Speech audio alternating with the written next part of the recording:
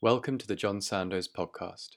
For those who don't know, obliging authors come to Sandoz and give talks, usually about once a month. Their reward, a bottle of champagne and our pleasure. These talks take place upstairs, where there is just about room for 30 people. A bookshelf is swung back, chairs put out, and wine bottles opened. This first Sandoz podcast was recorded on the 4th of September 2019, the evening before William Dalrymple launched his latest book, The Anarchy, The Relentless Rise of the East India Company. William himself, of course, needs no introduction. Well, it's very nice to come here. Thank you all for cramming in. Johnny is an old friend. And as he said, my very first book, I remember coming to sign here.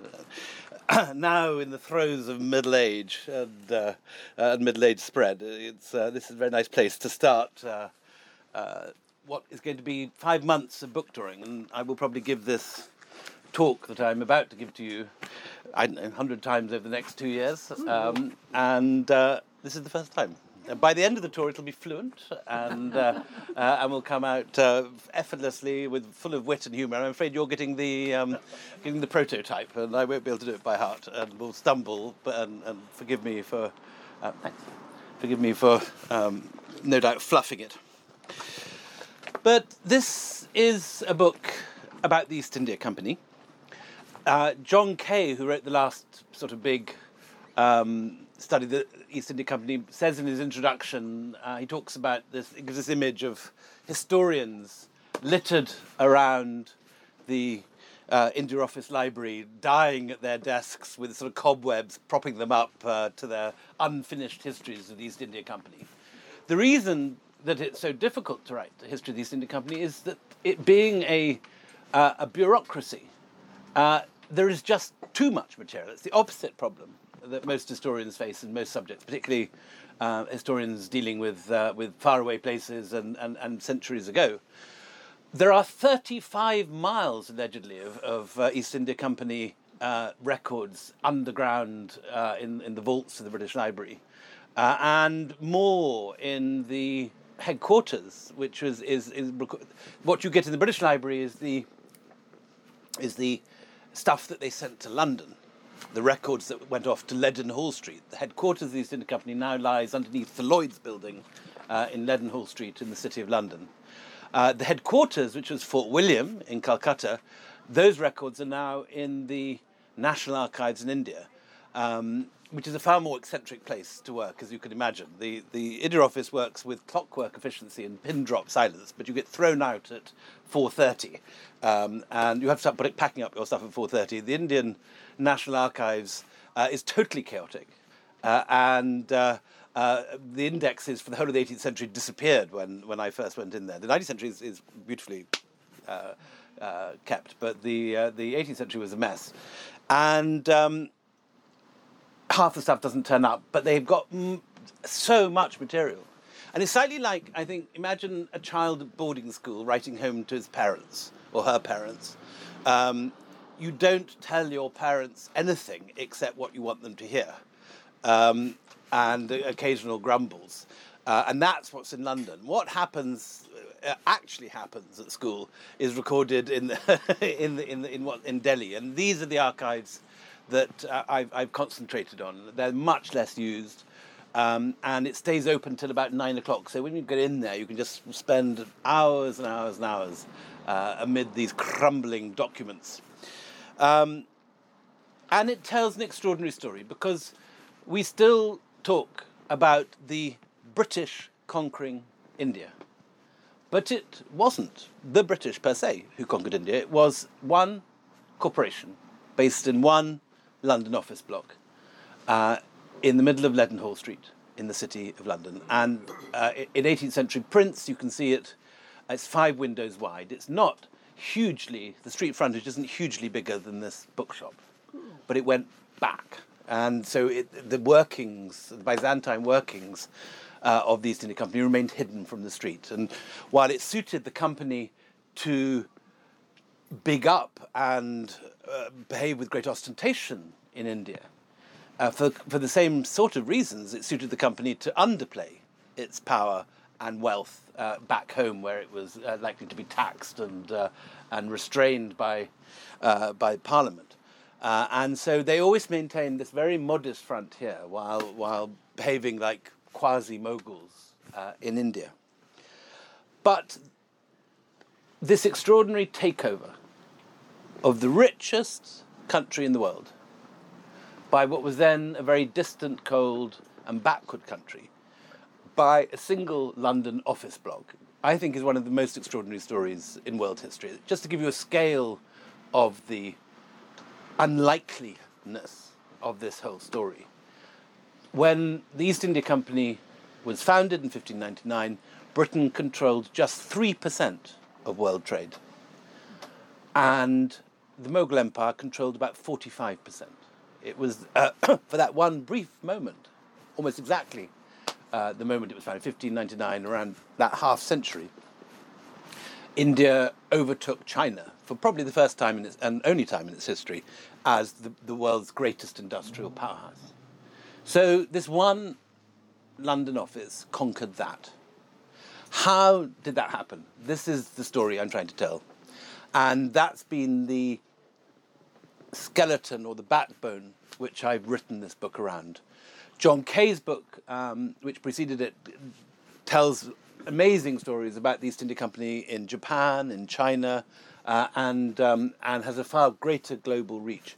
I have neither told the story of its finances and its operations in London, nor its operations in Indonesia, China, Japan, and many other places it traded. I've been specifically trying to tell the story of how this company laid the foundations for the Raj, conquered India, and managed this extraordinary feat of taking over the richest empire. The story, I think, let's start in Wales, in Powys Castle. And if you go and visit Powys and flash your National Trust ticket, you are given entry to a room which contains more Mughal and Indian artifacts than any museum in India, including the National Museum in Delhi. And what you're looking at is loot, a word that entered English at this period. It's a Hindustani verb. Lutna means to plunder, and loot is Hindustani slang for looting. And it was a word completely unknown in this country until, for reasons that we will see, it entered English at this period. And if you go to Powys and if you try and avoid getting seduced by the glittering tiger heads of Tipu's throne, or Tipu's campaign tent, or Siraj-ud-Dowla's captured palanquin from which he fled the Battle of Plassey, and all this other extraordinary stuff that's ended up, of all places, on the Welsh borders, there is a picture which explains how really it got to be there. And the picture is a large canvas, clearly painted by a man who'd never been to India, showing a plump, red-coated, portly Englishman accepting a scroll being thrust into his hand by an effete and rather feminine-looking Mughal emperor. And the scene it's showing is the scene that took place in 1765 in the fort of Allahabad. And in history books, this is something that they describe as the gifting of the Diwani, which means nothing to anyone at all, and gives no idea what's going on to anyone in England or in India today. What's actually taking place is what we today would call an act of involuntary privatization. The Mughal emperor, who had just been defeated in battle by the armies of the company, a mercenary army made up of Indians and financed largely by Indian bankers' loans. So the company using Indian finance to buy Indian soldiers to defeat Indians, quite a feat to do, has forced the Mughal emperor to hand over the rights to tax collecting in the three richest provinces of the Mughal Empire. And this is the moment, this crucial moment, that the East India Company, which starts as a relatively conventional trading company, albeit one whose charter authorised it to wage war in the pursuit of trade from the very beginning in 1599, it's the moment that that company turned into a quasi-imperial power. that no longer had to ship gold and silver out to India to buy Indian chintz, cotton, indigo, and all the other goods they wanted to buy in India, because from now on they controlled the finances of India and they could tax Indians and use the proceeds of that tax to buy the goods which they'd then sell in Europe. It was a brilliant business model and one that provided huge wealth to a large number of people. And indeed, if you do have that National Trust ticket, you can go around the country for 365 days a year and visit lovely country houses that were built on the proceeds of that profit. Over the course of the next 100 years, gold, for the first time in history, drains from India to Europe. As early as Pliny, you have letters in Rome complaining about the taste of rich society ladies in Rome for silk saris, ivory ornaments, and sandalwood paste. And Pliny, who's rather a Puritan, thinks this is a thoroughly bad thing. Why can't they wear good Roman cotton or whatever Romans wore? I don't know what the textiles were. What do you have a toga made out of? What wool? A woolen, nice woolen toga. Why wear that when you? Why wear silk when you could have that? And why wear sandalwood when you can? I don't know what Romans perfumes were. You'll help me out here as well. But, musk maybe. I don't know. And so for the first time in history, gold started to flow in the opposite direction. And in our own lifetimes, we've seen the beginning of that beginning to reverse. And what one realizes is that there is actually just in world history this brief blip of 300 years when briefly the balance of trade goes in our direction. For the rest of history and probably our children and grandchildren's lives, it'll be the opposite. So the company that took over India is founded in this city. Originally, it describes itself as the Company of London Merchants. And so it isn't just only an English operation, it's a specifically London operation. Founded in the Founders Hall in Moorgate Fields, not so far from here, about the time that Shakespeare is polishing off the first draft of Hamlet. And the people who go to Moorgate Fields, their identities are written down by the notaries because it's a historic occasion and they're collecting money. So we know who turned up. And what's fascinating is that as well as the Lord Mayor of London and the big traders who ran companies like the Levant Company, there are hundreds of people who describe their careers as vintners, skinners, leather workers. In other words, small businessmen with a little bit of spare cash. And these guys give £50, £20, £10. And they're doing so in what is a relatively new business model. Medieval and ancient businesses ran on family partnerships. So Marco Polo's family had a business trading to China. The Medici Bank involved lots of Medicis getting together and lending money. But the Tudors invented a new form of corporate structure. The idea probably came from the guilds. If you were a bunch of Suffolk wool merchants from Lavenham or Long Welford, you would club together and put in lots of money, and you could all go and sell your goodies or buy goodies in Ghent and Bruges and places like that. But you were all wool merchants. The difference with a corporation is that you can gather £10, £20, £50 from vintners, leather workers and skinners who have no actual say in the running of the business and don't play any active role in the business, but just invest their savings. And the reason that this is invented is to finance far more ambitious projects. I suppose the modern equivalent would be Elon Musk or Richard Branson going to the moon, doing space voyages. You have to gain so much capital for such an expensive operation that you need to basically put the kitty out to hand the hat around the largest possible number of people. And a large sum is raised, and a ship is bought. Originally, it's a pirate ship. Half the sailors are pirates. They actually describe themselves as privateers, which, of course, is the polite Elizabethan euphemism for what we would call pirates. And the original ship is originally called the Scourge of Malice. It is literally a pirate ship. And someone at some points, this is not necessarily the right name for a ship that's meant to be engaged in peaceful trade. And so they change its name to the Red Dragon, which sounds like a pub. And off they sail. And the first voyage gets stuck. For some reason, the wind actually becalms them for a whole month within sight of Dover. So it gets off to an incredibly humiliating start. But the wind picks up and they make it there, and they do a little bit of trade, but then they thankfully spy a Portuguese galleon, which of course they immediately go and board. And most of the pepper which is brought back to London in 1602 actually comes from the Portuguese galleon, which is their usual modus operandi from warmer waters in the Caribbean. So it is literally a piratical enterprise. And it's quite amateur too.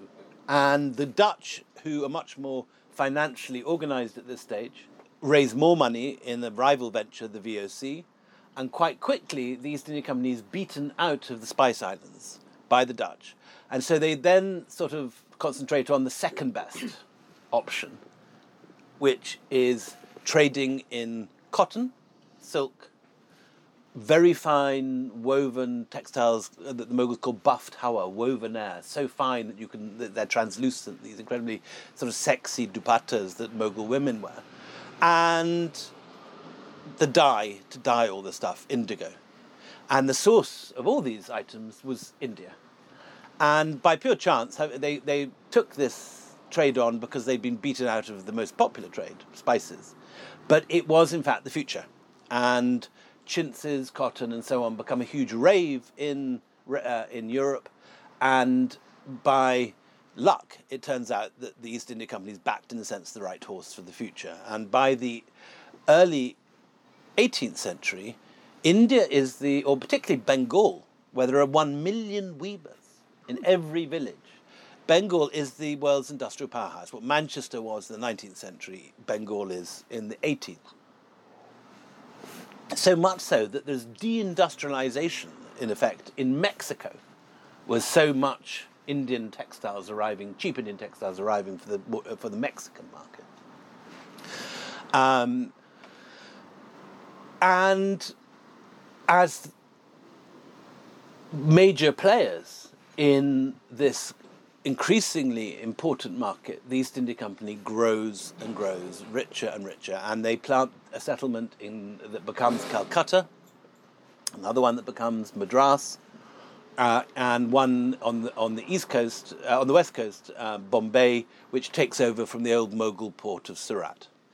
And the power and the might of the East India Company grows as the power and the might of the Mughals diminishes, for no particular reason of the East India Company. The Mughals have overextended under Aurangzeb.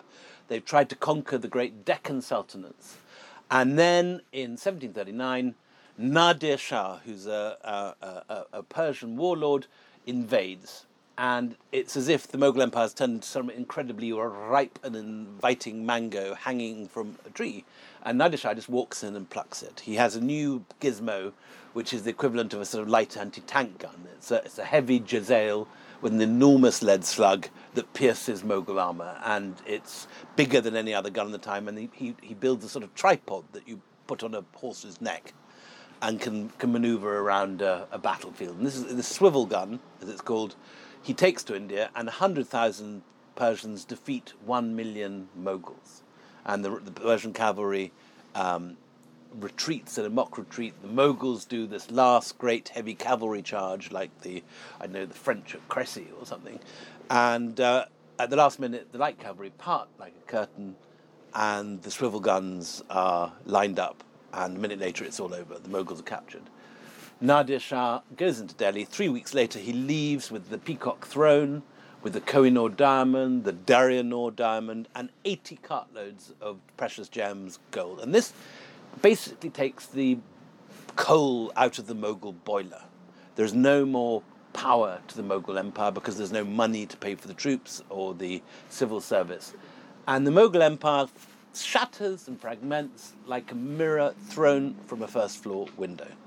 And the people who gain from this are two rival European trading companies on the coast, the East India Company and their rival, the Compagnie des Indes, which is under a very brilliant French commander called Dupleix. And Dupleix is the first guy who realizes that you can import to India the new methods of European warfare that have been developed on the fields of Flanders and France by the likes, and Prussia by Frederick the Great.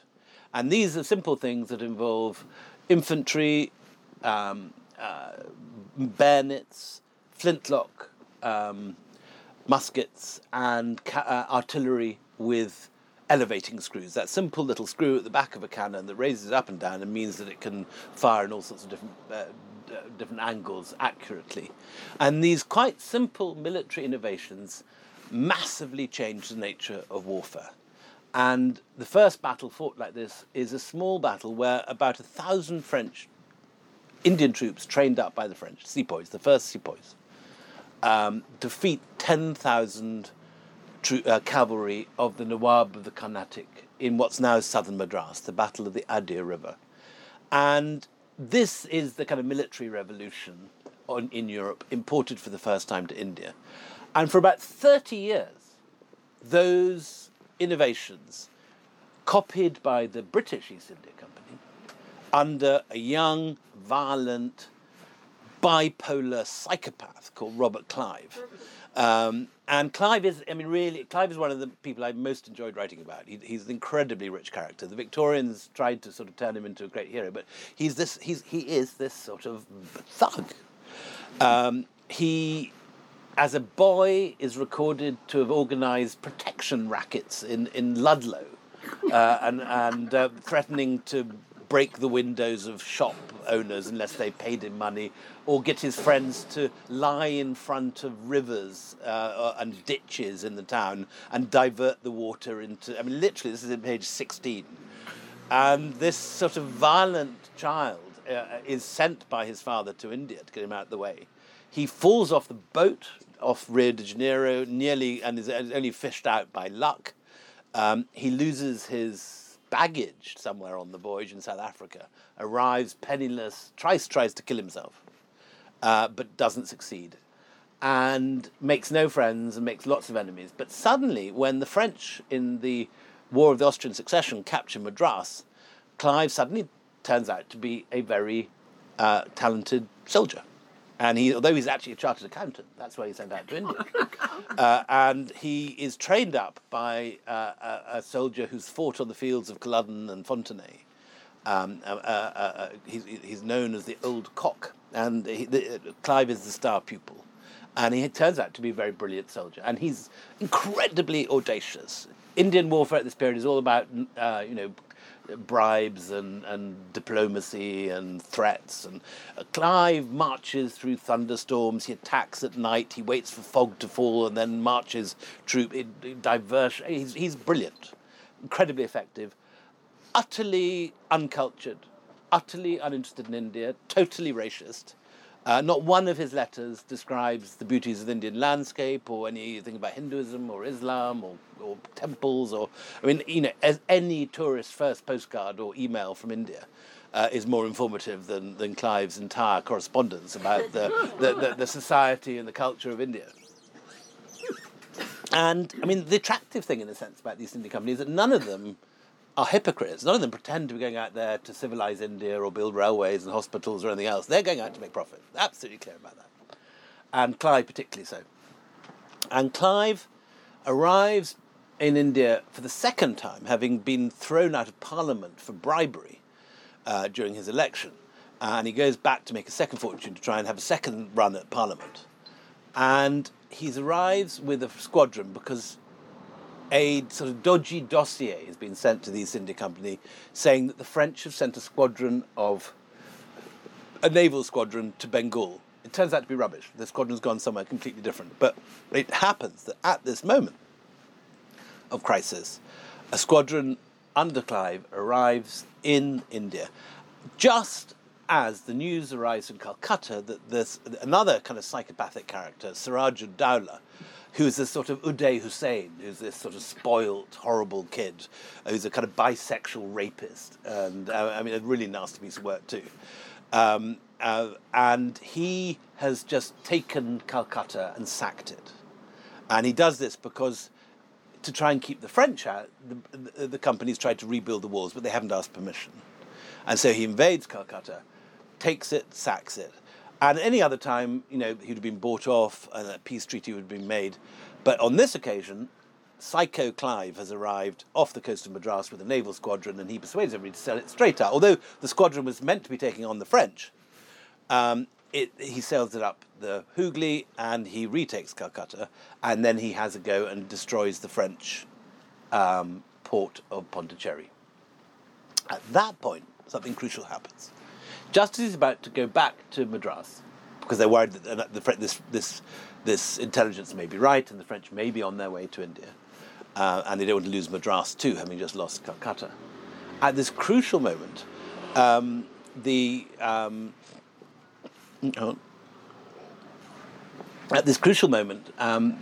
news comes that news comes from Murshidabad that the most powerful bankers in India, the Jagat Seths, have decided they want to get rid of Siraj-ud-Dowlah, the Uday Hussain character. And they send a very straight offer.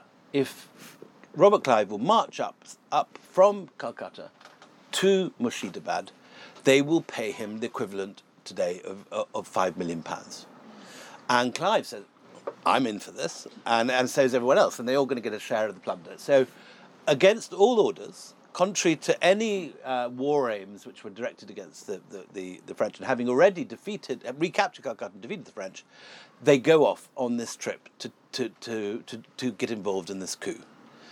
And this is the crucial factor, because for all that the East India Company extracts and plunders, and for all that its initial military edge is the reason for its success, equally important is the fact that again and again, Indian bankers find that they have a natural ally in a British company because they speak the same financial language. And the Jagat Seths, as they're called, the rich bankers of Bengal, are the first of a whole series of Indian bankers who, for different and various reasons, decide that the company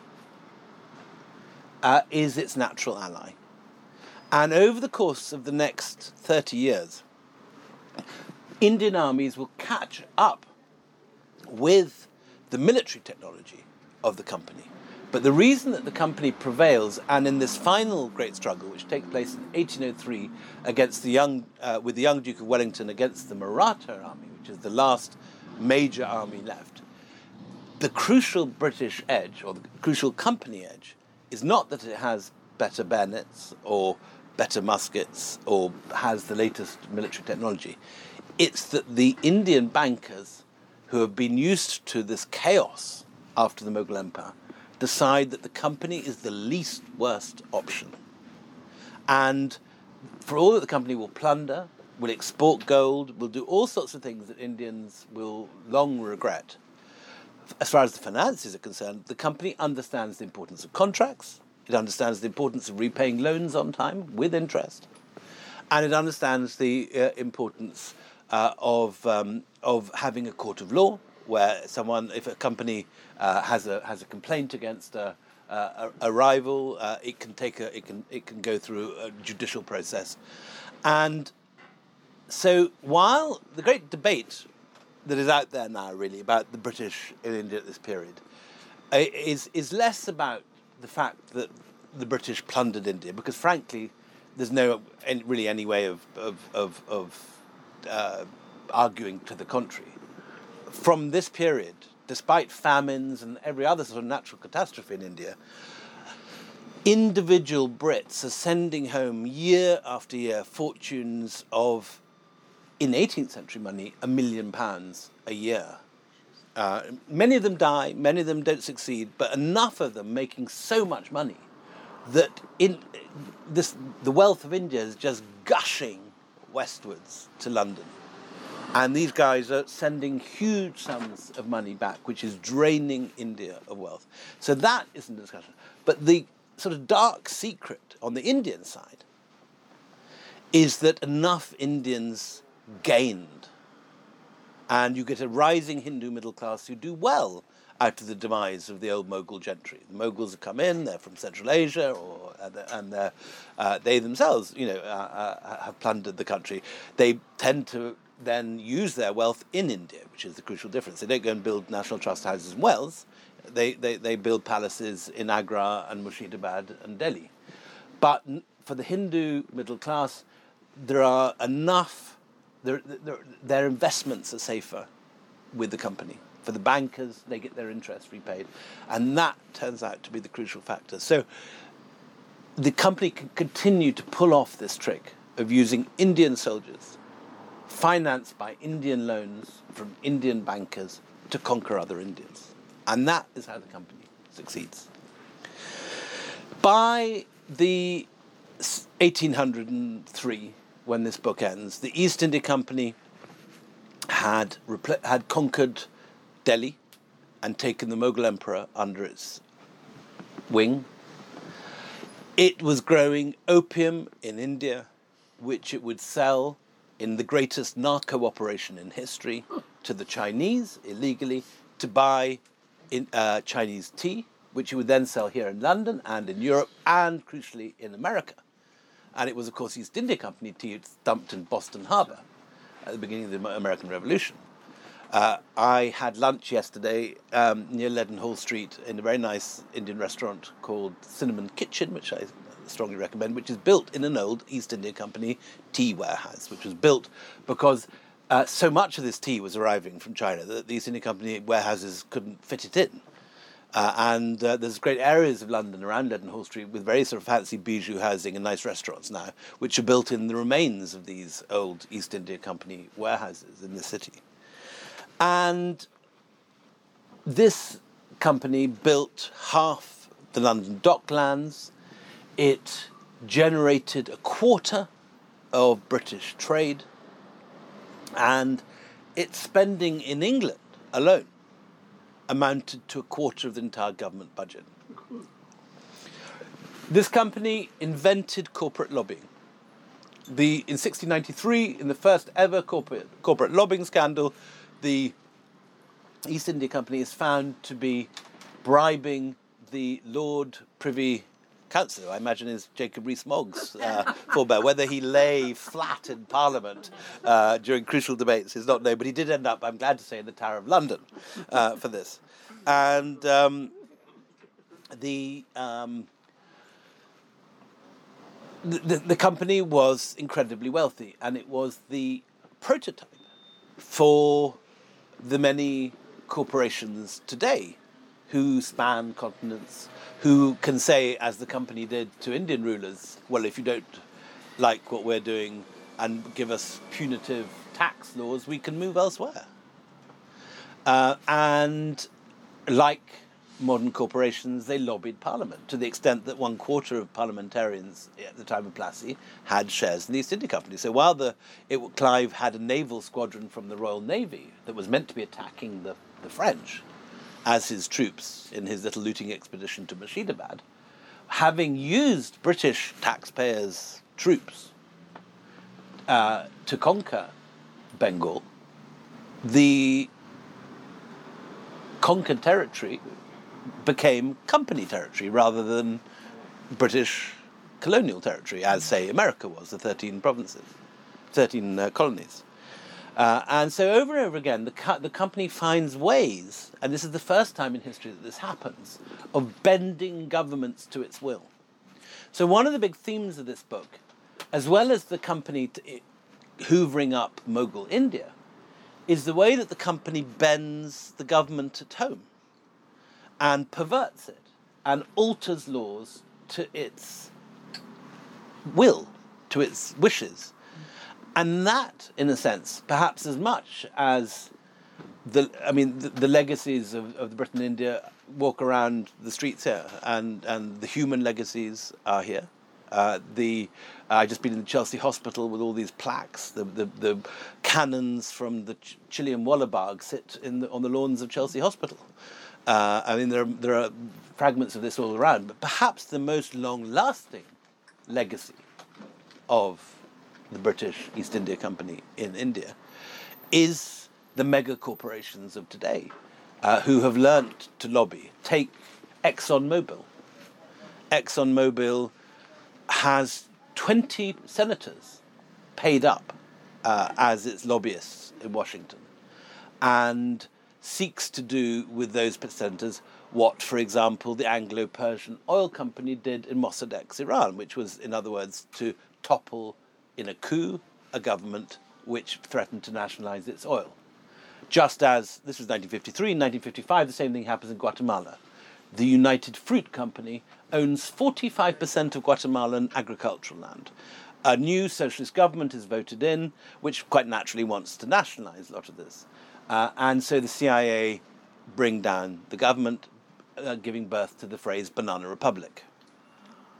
1977, ITT brings down Salvador Allende's government in Chile for the same reason, that it's threatening its profits. ExxonMobil, ex-chairman, only just retired as Secretary of State in Trump's government 6 weeks ago, having fallen out with Trump. So in a sense, it seems to me a mistake just to look on the history of the East India Company as a story of the British in India, and a useful reminder of the violence and plunder which initiated British rule in India.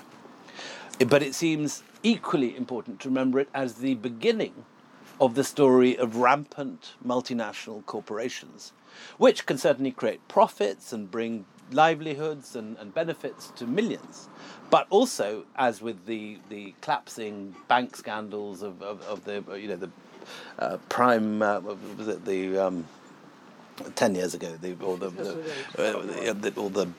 collapsing banks, and they can bring countries down. And in the case of Iceland, very nearly did bring England down, as happened with the East India Company when it went bust in 1772 and had to be bailed out to the tune of £1 million. So these are old stories which reflect strongly on not just the present, but the future.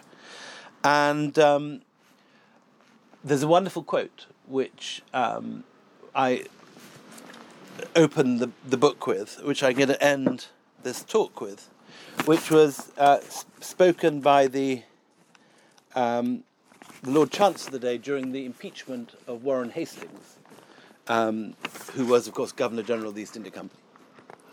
And Edward, 1st Baron Thurlow, spoke in Westminster Hall, stood up and said this line, which I think is the epitaph to this evening.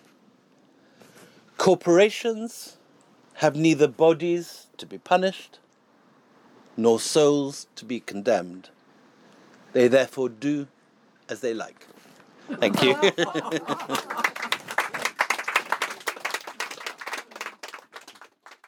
You're listening to the John Sandoz podcast. We have all of William's books in stock, including The Anarchy, so please telephone or email us with any orders. Books can be reserved for collection in the shop, and for those who live further away, we post almost anywhere in the world, from Dublin to Darjeeling. At this point in the evening, restored with a glass of wine, William turned to the audience for questions, the first of which, what about the next 50 or 60 years after 1803? Why did you end the book where you did? The story I tell is the conquest of India. How the basic question that I'm trying to answer is, how did one London office conquer the biggest, richest empire in the world? And that conquest basically takes place by 1803. There's another 50 years before the company's wound up, and it's certainly true that you get the beginnings of slightly more responsible. Some hospitals are built, a couple of trains chug along railway lines, and some madrasas and universities get built. But at the end of the day, it remains a company, a corporation, and it so manages to irritate everybody in India that the great uprising takes place when... And the uprising is not led by Mughal troops or Maratha troops, because they've all been conquered. It's their own company sepoys, the guys on the front cover, these guys, who revolt. And they rise up and they try to restore the Mughal Empire. And the Brits have long dismissed the Mughal as this sort of figurehead. But he very nearly succeeds in throwing the British out of India. And it's only by a series of chances that the company manages to restore power. But at the end of it, Parliament has had enough. They point out that there's a very nice quote. The whole series of essays are written. And there's probably by John Stuart Mill. There is he says, among all an anonymous article in the Edinburgh Review, among all the visionary and extravagant systems of policy that have been suggested, no one has ever been absurd enough to maintain that the most advisable way to govern an empire was by committing it to the care of a body of merchants residing at a distance of many thousands of miles. And this is a good point. It's not a very good way to govern an empire. So the Victorians wind it up, as one commentator at the time says, with less fuss than a regional railway bankruptcy. And it's basically nationalised, and the company navy is disbanded. The company army is absorbed into the crown, and India becomes part of Queen Victoria's empire.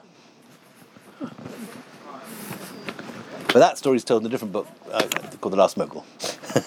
Why didn't the French empire? I suppose because of Napoleon. What? So the French, Dupleix makes a very good start and is much more clever and much more efficient than the early Brits. But the answer probably is that the company empire was supported by Parliament and was always a middle-class affair, while the Compagnie des Indes, which is founded originally by the Scotsman, of course, Lord de Lauriston, John Lord de Lauriston, whose biography has just been written by James Buchan, which I'm sure John would be very pleased to tell you too. That is basically a royal enterprise. Yeah. And it doesn't, and it's far more about politics than about money, and so it doesn't ever get the finance that it needs. We are a nation of shopkeepers. So we are a nation of shopkeepers, and very good shopkeepers at that period. I mean, still, we're very good, splendid shopkeepers. Could I ask you a question about Warren Hastings? You mentioned him right at the very end, and I only had a quick look at the book before you came up, but it's a little bit where you describe individual characters, and you make him sound like a slightly faceless but rather effective bureaucrat, rather than the sort of criminal that he's portrayed to be by Burke and others. How did you judge him at the end? So I gave you my take on Clive, which was this sort of village psycho. Yes. I rather like Hastings. I'm rather keen on Hastings. I think he's been maligned. Hastings, unlike Clive, who doesn't write a single nice letter about anything in India, Hastings learns Hindustani, Persian, Bengali. He's out there from the age of 16. He loves Indian culture. He writes introduction to the Bhagavad Gita. And his early letters, as a young man, read rather like sort of, a Guardian correspondent covering modern Kashmir or something. He's outraged by the human rights abuses, we would call them, of his contemporaries. And he's basically a good egg. He, like everyone in middle age, adjusts to the realities of the world, but he's a scholarly, clever, Indophile. He loves India. He really, really gets it, and he was very popular. And I think, and one of the great ironies I think of this is that they, the wrong guys impeached. Yeah. It would have been thoroughly justified to impeach Clive on a whole variety of corrupt activities. For example, most obviously, when he arrives for the third time in India as Governor General, he hears when he gets to Madras that the British have just had a major victory at Buxar, and he sends a coded letter to his banker to mortgage all his properties and buy as many East India Company shares as he possibly can, because he knows that the share price is going to go and quadruple, which it properly does. And he quadruples his fortune instantly before he's even arrived in Calcutta. And so he's a complete crook. I mean, he's not a crook. He's an extremely capable, clever man, but he's a violent and I think rather unpleasant character. While Hastings is a cultured and likeable man with a sense of humour, who's not by any means an angel, but he's a lot better than any of the others, in my view. Can I just add, I think it's this relationship between not a sovereign country, but actually a geographical area being seized by a private company is it unique? I mean, I'm thinking, Amazon raising an army and sort of, or Microsoft or suddenly invading sort of Japan or something. That would be the equivalent. Microsoft taking over Japan. Yeah, exactly that. Yeah. But with an army, with navy, with actual forces. I don't think there's anyone who does that. I mean, there's no corporation that controls as a sovereign power. Hudson Bay Company, that's right. So, Hudson Bay Company and the Rhode Island Company. There's lots of companies which have territorial control in that period. Then in Africa there is Rhodes and the South African Company, and that does take over sovereign control in the 19th century of a great deal of southern Africa. And were people in London, politicians in London, questioning what these people with this company were doing? So one of the sort of heartening things is that lots of people and lots of MPs and lots of newspapers are questioning this at every time. And I was rather surprised by how many sort of Guardian-ish articles there are in the 18th century press about the East India Company. And even the directors in London are sort of, fairly responsible. And they keep saying, we don't want more wars. We don't need more territory. We need profit. Our shareholders are on our backs. We need to make a profit. But over and over again, the guys on the ground, the old 18th century rule was that if a town resists and you take it, you can plunder it. And the plunder is divided with sort of 50% going to the general, another 20% going to his officers, and 30% going to all the common soldiers. And this is the rule across the globe. And the divisions vary, but the principle remains the same. So it is hugely in the interests of the people on the ground, who tend to be younger sons from Scotland, vicars. There's only the 19th century where actually they decide to sort of proselytise, they go to commission. There's none of this at my period at all. The proselytisation happens in the kind of 1820s, 30s and 40s and 50s. And that story's again in the last Mughal. But this thing is just about profit. It's just guys trying to make fortunes. They did start recording. There are watercolours and zoos and gardens in the 1800s. There was a conscious, Arthur McGregor's book deals with that rather well, with the conscious recording, and of course the V&A is a beneficiary, and indeed the India Office Library. So I've got a show of this stuff in the Wallace collection in December. It's called Forgotten Masters. Yes. And it's opening in December, and it's the first exhibition in this country of company school painting. They may have been recording for economic purposes, but they were recording. So most of the good stuff is private. It's Lady Impey, who's a bird enthusiast from Whitney. In the 1950s, they already had in London samples of all the commercial stuff. So and again, the botanic gardens, which are founded in Sibpur, in Calcutta, and Saharanpur, they're very much they're commercial things. So they're growing coffee, they're experimenting with opium, they're grafting ginger. They're trying to work out what they can buy, they're a commercial company, naturally. But on the side of that, you get lots of botanists coming out from Edinburgh, enthusiastic about this wonderful world they've discovered, and commissioning Mughal painters to paint this stuff. I say Lady Impey is the first. She's Claude Martin, who's a Frenchman, does it now. Lady Impey does it in Calcutta, and they're masterpieces, these paintings. So by the time of Warren Hastings, he gets out Sir William Jones, who's brought out to run the first court. Swinburne Jones founds the Asiatic Society, starts translating the Gita, all this sort of thing begins in the 1780s. But it's not the company, it's individuals. So it's the same sort of individual drive which often leads to plunder, also leads to some of the more attractive stuff like the paintings, one gets so depressed by the company. The kind of worst moment of all is 1770 when they've only really got full control of Bengal in 1765, and it takes them literally 5 years to asset strip, and it's like a cloud of locusts. In 1765, the company gets full control of Bengal, and by 1770, they have so looted and plundered, just 5 years, that there is this major famine. And the famine isn't entirely their fault. It happens in areas under Indian control. But the difference is that, for example, when you go to Lucknow, there's the wonderful Imambara, which is built in 1770 by the Nawab, and he employs all these people who are penniless and starving and pays them 1 rupee a day to build the Imambara as famine relief work. And people don't die because they're earning rupee a day and they can buy some rice. The company does nothing.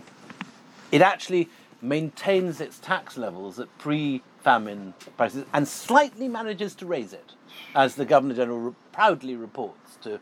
And they do that by sending soldiers out, erecting gibbets, and hanging anyone who doesn't pay their taxes.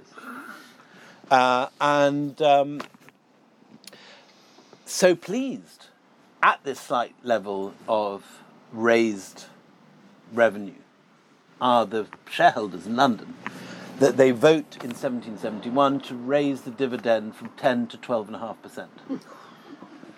And it's a total shocker. It wasn't like there was nothing they could do. There's lots of stuff they could do, but there's some individuals provide relief out of their own private funds.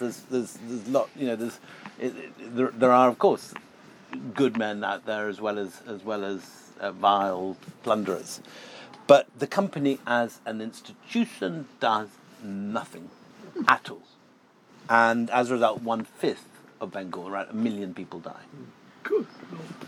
And the company, as I say, does not, as a company, offer one bowl of rice to anyone.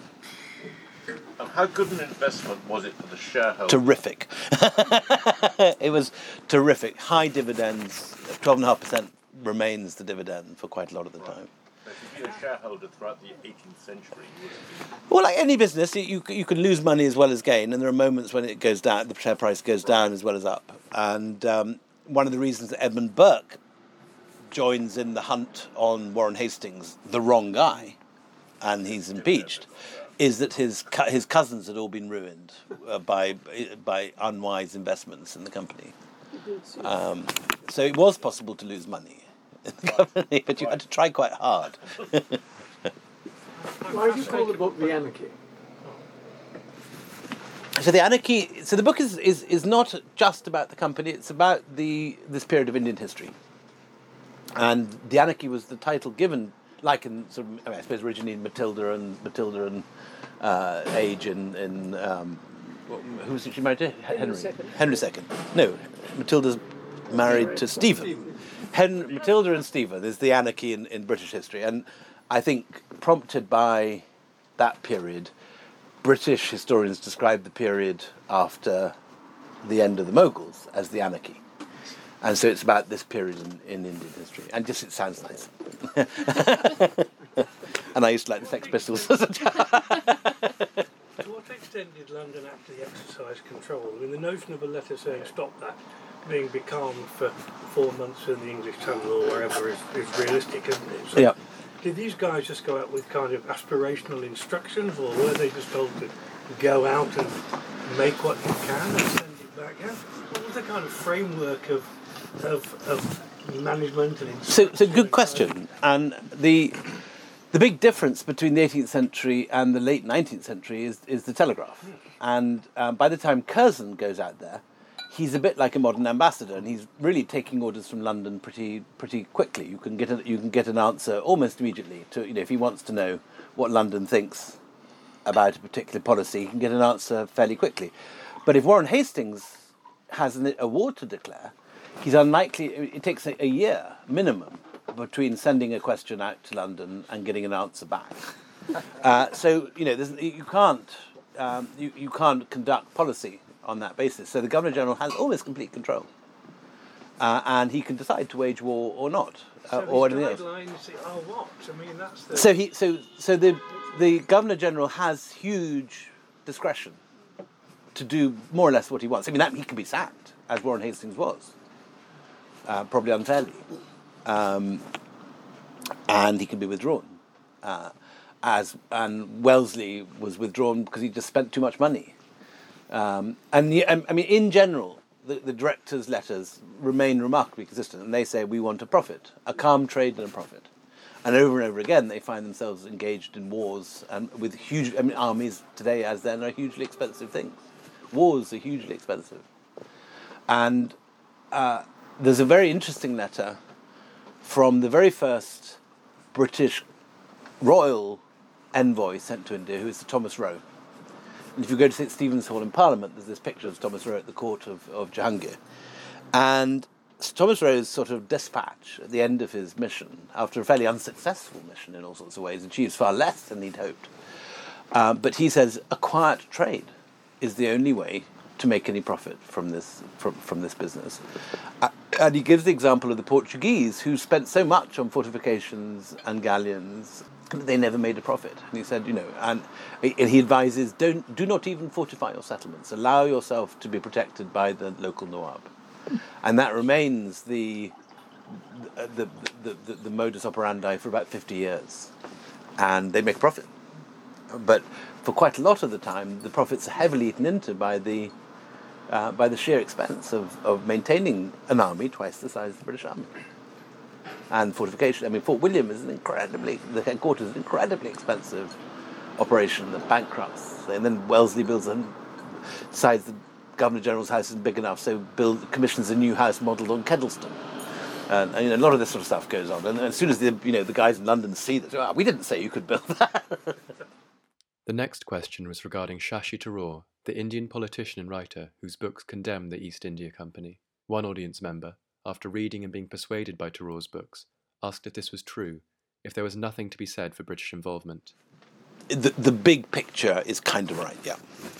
I think we have a ridiculously romantic view in this country about the benefits of our empire, and we're just not prepared to believe, as the Germans have become prepared to believe, that their ancestors were evil shits. We find it hard to take this in. The only thing I can find that he hasn't addressed in his book is Sati. We've got him on that. So I don't go all the way. Shashi's not a historian, and the book is riddled with errors. It's factually. For example, let's give one example. When the company was at its most extractive, it locks the weavers in sort of concentration camps and sort of shackles them to their looms so that they produce more. And according to one source, who was by no means neutral, a guy called William Bolts, who was an enemy of Clive and wrote to bring Clive down, many of the weavers cut their thumbs off so they couldn't weave anymore, so that they would be released from these camps. Now that in time becomes a nationalist myth that the British cut the thumbs off weavers so that they could bring in Manchester imports. But Manchester didn't exist in this period. The Industrial Revolution hadn't begun, and it's a completely garbled story. Shashi repeats the old nationalist myth as if it's true, and it's just not.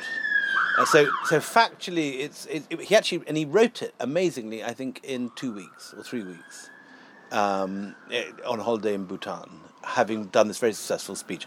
But the basic thrust is very good for us all in this country to read, because we have persuaded ourselves that we are this saintly nation who stopped the slave trade, who ended racism by defeating the Nazis, and were an enormously benign force in world history.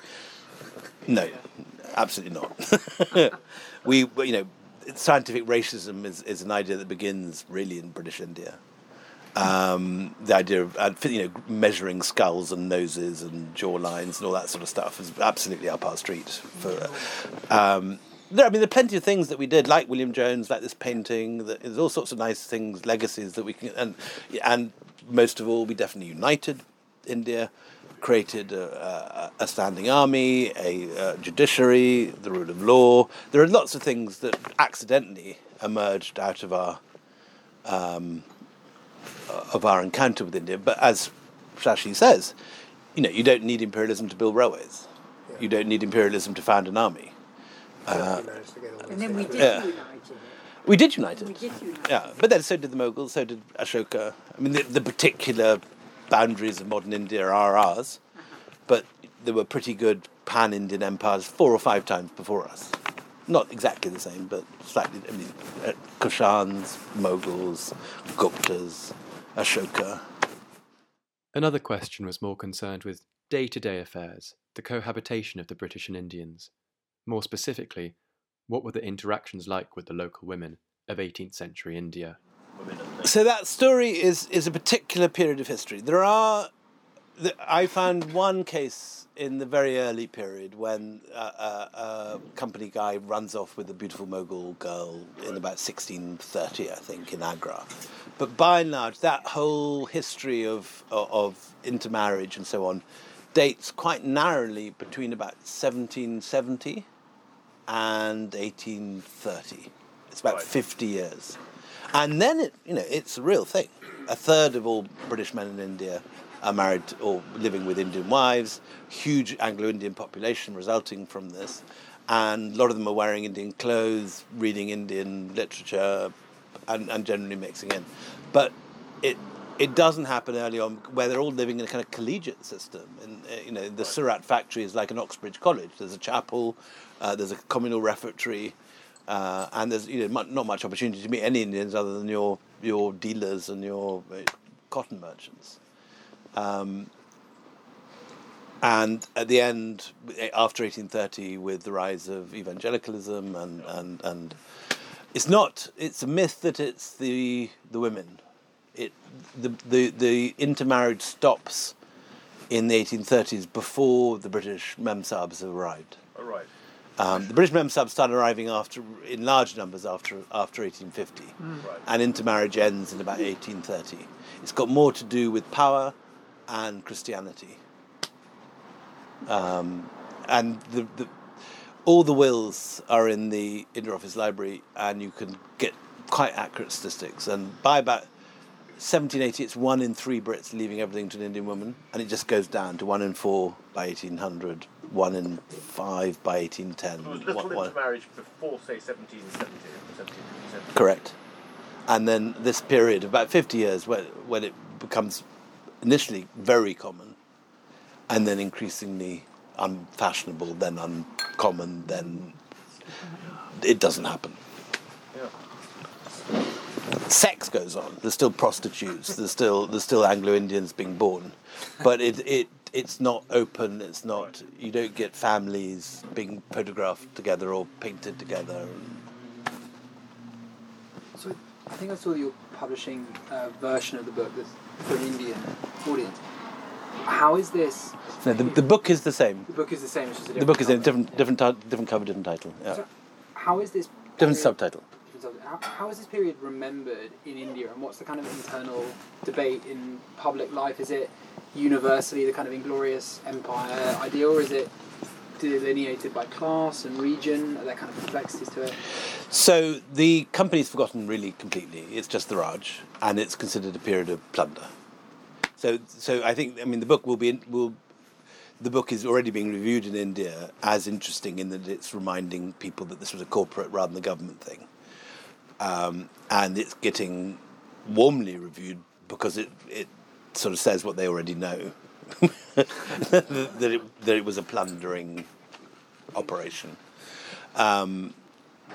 What the second half of the book says about the collaboration is what potentially could be more controversial, and because none of the early reviewers seem to have picked it out, I've just written a big article about it in the main magazine to see what that does, add a little Tabasco to the whole thing.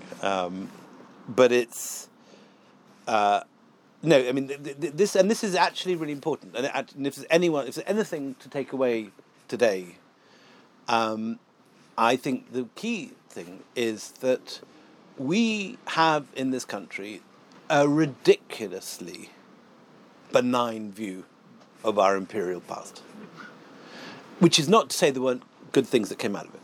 And I don't subscribe to Shashi's view that it was entirely a negative operation. There are many good things going, but they tended to come out kind of by accident, because we didn't go there for any reason other than to profit from it, ever, neither in the company nor later.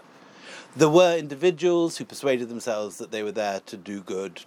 In the ICS in the Edwardian period, you have these chaps riding around the jungle in pith helmets, proud to be one man governing 1 million darkies and bringing justice. But, the fact that it was only one man in 1 million was part of the problem. And one thing, the big criticism I think that Shashi doesn't do enough of is I think, I'm not an economist, but my understanding is that a lot of Indian businessmen did well out of the British in India, and that the Parsis, for example, controlled a lot of the opium trade.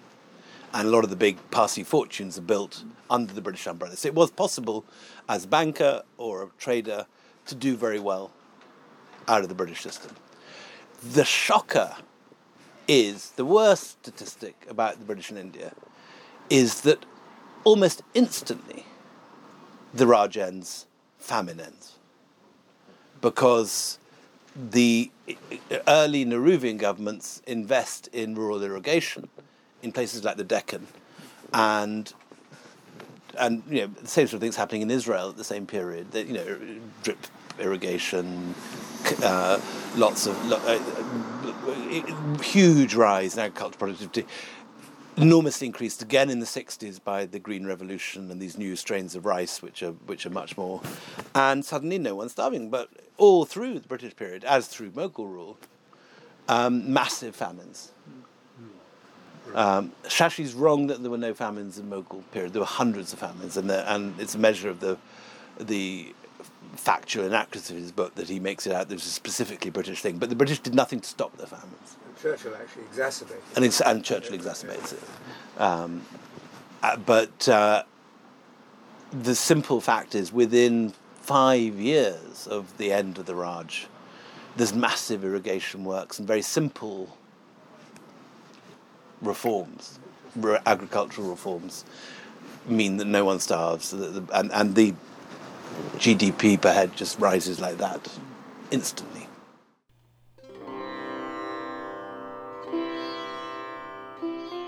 That's all now from William Dalrymple. Remember to check our website or follow us on Instagram or Twitter for upcoming talks, book signings and catalogues. We hope you can join us next time.